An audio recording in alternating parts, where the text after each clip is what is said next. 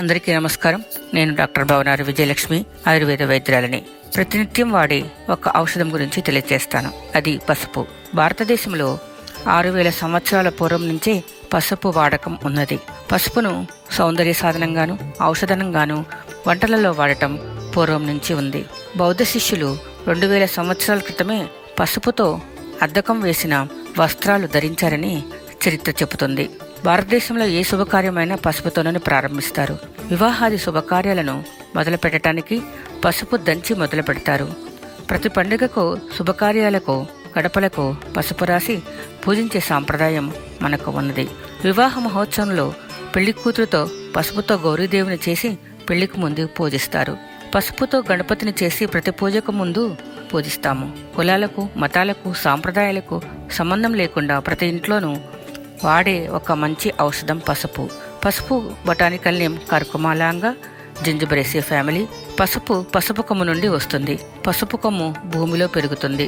పసుపు గురించి ఒక కథ ప్రాముఖ్యతలో ఉంది. దీని గురించి తెలుసుకుందాము. పూర్వము త్రిపురాసురుడు అనే రాక్షసుడు బ్రహ్మని పూజించి అనేక వరాలు పొంది లోకాలన్నిటినీ బాధింపసాగారు. ఆకాశంలో 3 నగరాలను నిర్మించుకున్నారు. దేవతలు వీరి బాధలు భరింపలేక శివుడిని ప్రార్థించారు. శివుడు అభయమిచ్చాడు. శివుడు నందిని ఆ 3 నగరాలను తన కొమ్ములతో ఎత్తి పట్టుకోమన్నాడు. అప్పుడు శివుడు కొమ్ములపై ఎత్తిన 3 నగరాలతో సహా త్రిపురాసురుడనే రాక్షసులను సంహరించాడు. ఆ సమయంలో నంది కొమ్ము తెగి భూమి మీద పడి పసుపు కొమ్ముగా మారింది. అందుకనే పసుపు కొమ్ము అనగా పసుపుతో చేసిన వినాయకుడిని పూజించిన తర్వాతే మిగిలిన పూజ నిర్వర్తిస్తారు అట. భూమిలోంచి తీసిన పసుపు కొమ్ములను ఎండబెట్టి చిన్న చిన్న ముక్కలుగా చేసి దంచి జల్లెడ పట్టి పసుపును మనం వాడుతూ ఉన్నాము.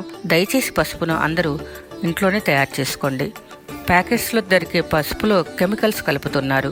అవి అనారోగ్యాన్ని కలుగచేస్తాయి. Lead oxide, lead chromate, acid yellow లాంటి రసాయనాలను కలిపి మనకి అమ్ముతున్నారు. మంచి పసుపుని ఎలా గుర్తించవచ్చో ఇంట్లోనే ఒక పరీక్ష ద్వారా మనం నిర్ధారించుకుందాము. ఒక గాజు సీసా తీసుకుని సగం దాకా నీటిలో పోయండి. 1 స్పూన్ పసుపుని స్లోగా నీటి మీద వేయండి. 20 నిమిషాల తర్వాత పరిశీలిస్తే మంచి పసుపు అయితే అడుగుకు చేరి ఉంటుంది. నీళ్లు లైట్ ఎల్లోగా ఉంటాయి. అదే రసాయనాలు కలిపిన పసుపు అయితే నీటి మీదనే పసుపు ఉంటుంది. నీళ్లు ఎక్కువగా పచ్చని రంగులోకి మారతాయి. పరీక్ష చేసేటప్పుడు స్పూన్తో తిప్పడం లాంటివి చేయకూడదు.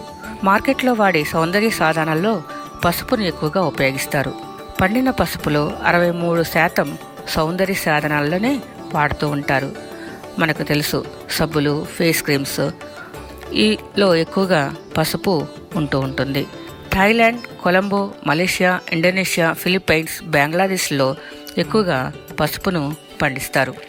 కానీ ప్రపంచం మొత్తం వాడే పసుపులో మనకి 93% వాటా ఉంది.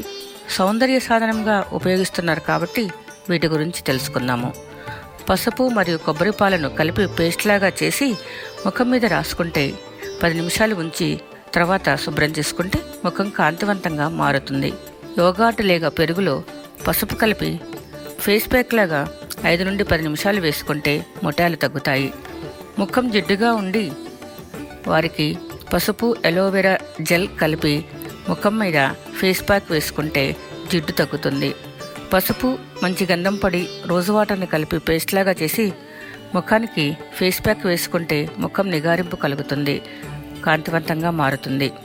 అంతేకాక పెసరపిండి, పసుపు, కర్పూరం కలిపి స్నానం చేసేటప్పుడు సబ్బుకు బదులు వాడితే మంచి సువాసనతో పాటు యాంటీబయాటిక్గా కూడా పనిచేస్తూ ఉంటుంది. ఒక్కొక్కసారి చుండ్రు వలన జుట్టు ఊడుతూ ఉంటుంది. అప్పుడు షికాకాయ 50 గ్రాములు, గోరింటాకు పొడి 50 గ్రాములు, పసుపు కలిపి తలపై అప్లై చేసి 1 గంట ఉంచి కడిగేసుకుంటే చుండ్రు పోతుంది, జుట్టు పెరుగుతుంది. కొంతమందికి అరికాళ్ళు బాగా చలికాలంలో పగులుతూ ఉంటాయి. 2 చెంచాల ఆముదం తీసుకొని 1 స్పూన్ పసుపు వేసి బాగా కలిపి అరికాళ్ళకు రాస్తే 4-5 రోజులకి కాళ్ళు పగులుతాయి, కాళ్ళు నొప్పులు తగ్గుతాయి. కాళ్ళు శుభ్రం చేసుకుని పైన చేపిన పేస్ట్ రాసుకుంటే చాలా మంచిది. ఉసిరిక పొడి 10 గ్రాములు, పసుపు 10 గ్రాములు కలిపి 1 గాజు సీసాలో భద్రపరచుకోండి. ప్రతిరోజు ఉదయం 2 నుండి 3 గ్రాములు, సాయంత్రం తీసుకుంటే షుగర్ వ్యాధి వల్ల వచ్చే సైడ్ ఎఫెక్ట్స్ తగ్గుతాయి. పసుపు పొడి ఒక 50 గ్రాములు, శొంఠి పొడి ఒక 50 గ్రాములు కలిపి ఒక గాజు సీసాలో నిల్వ పెట్టుకోవాలి. ప్రతిరోజు 3 గ్రాములు ఉదయం సాయంత్రం గోరువెచ్చని నీటితో తేనెతో కలిపి తీసుకుంటూ ఉంటే లావుగా ఉన్నవారు సన్నబడతారు.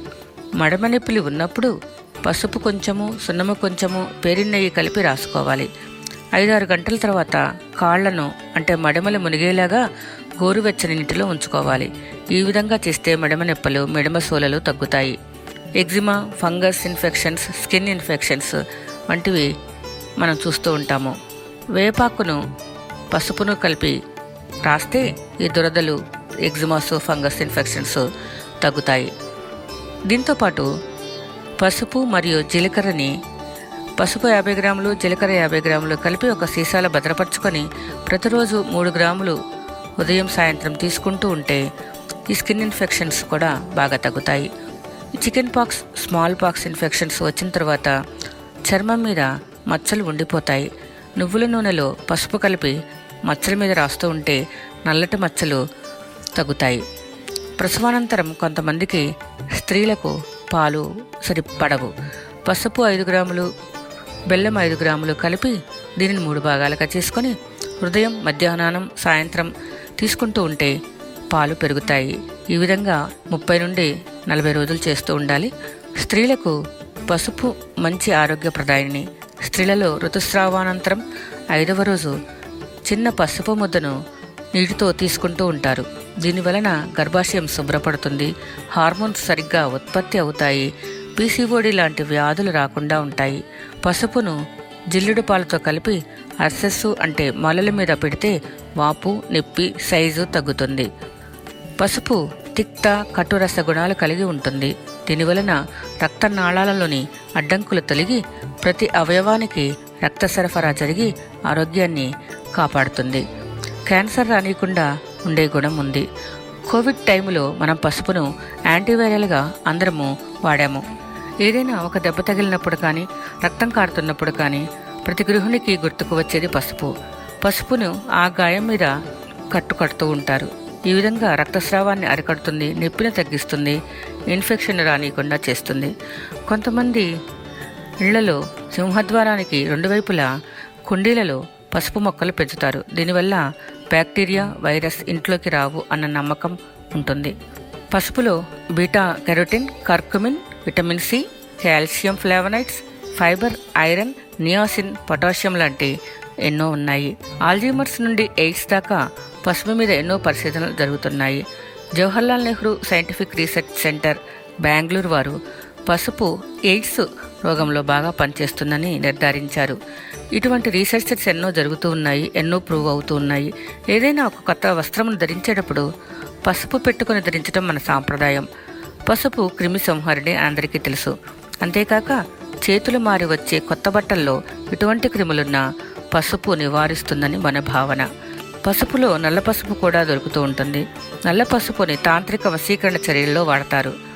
తాంత్రిక సంబంధమైన ఇబ్బందులు పడుతున్నవారు నల్ల పసుపు కొమ్మును గింజలను మాలగా చేసి కట్టి సామ్రాణితో ధూపం వేసి మెడలో ధరిస్తే ఫలితం ఉంటుందని నమ్మకం. నల్ల పసుపు దుంపను జేబులో పెట్టుకుని లేక గుమ్మానికి వేలాడి తీసిన దుష్టశక్తులు వెళ్ళిపోతాయని భారతదేశంలో చాలామంది నమ్ముతారు. నల్ల పసుపు దుంపను తాయెత్తులో కూడా కట్టి ఉంచుకుంటారు. దీనిని శనిగ్రహ నివారణకు వాడతారు. మనకు దొరికే పచ్చని పసుపును గురుగ్రహానికి ప్రతీకగా వాడతాము. ఆల్జీమర్స్ నుండి ఎయిడ్స్ దాకా ప్రతి వ్యాధిలోనూ పసుపును వాడుతున్నాము. సర్వేజన సుఖినో భవంతు. మరికొన్ని విశేషాలతో మరలా కలుద్దాము. Thank you. డాక్టర్ విజయలక్ష్మి.